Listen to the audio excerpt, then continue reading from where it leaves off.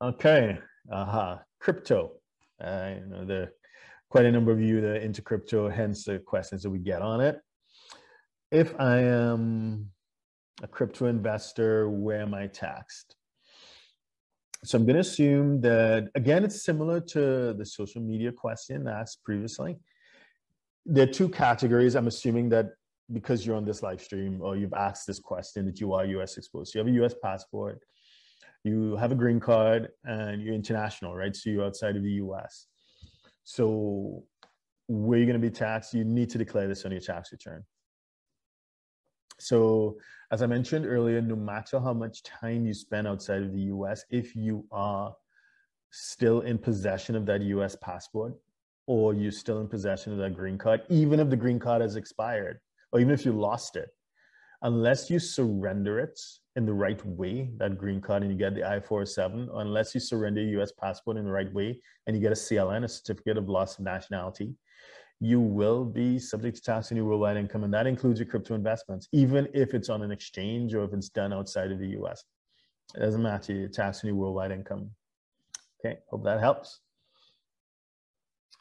Yeah, that's where you're taxed. No, okay, the next question is, how are crypto investors taxed?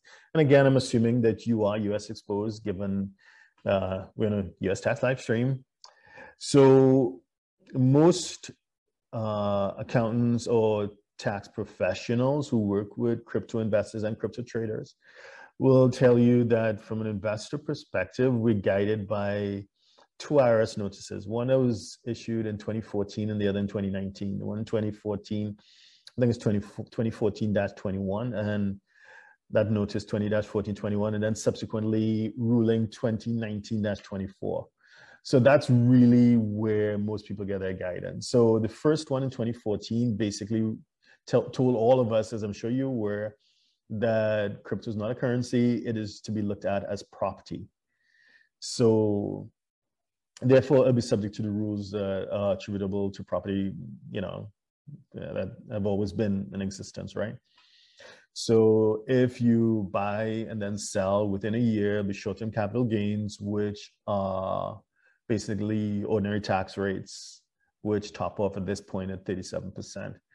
If it is that you hold and then you dispose, or there's a liquidity event, or there's a taxable event more specifically, after a year of holding, then you're subject to taxes, then you're subject to long-term capital gains. Please remain muted. Thank you. Then you're subject to long-term capital gains. All right, so I'm just changing okay. Then you're subject to long-term capital gains. Just to be clear, the taxable events as disclosed in ruling 2019-24 would be when you convert crypto to fiat. That's obvious, and everybody knew that, right? But also when you trade one crypto for another, so crypto to crypto as a taxable event. If you spend crypto to purchase goods or services, you need to be talking to your tax professional, because that may be a taxable event as well. And when you earn crypto as income, because we have many clients that are paid in crypto, so it's all taxable under US tax rules. So hope that helps.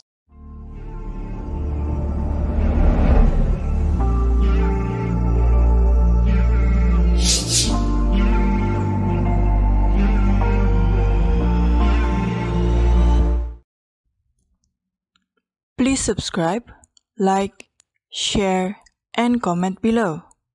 Our books and upcoming events are available at htj.tax. Email us at help@htj.tax to engage us, to advise on international tax or business matters.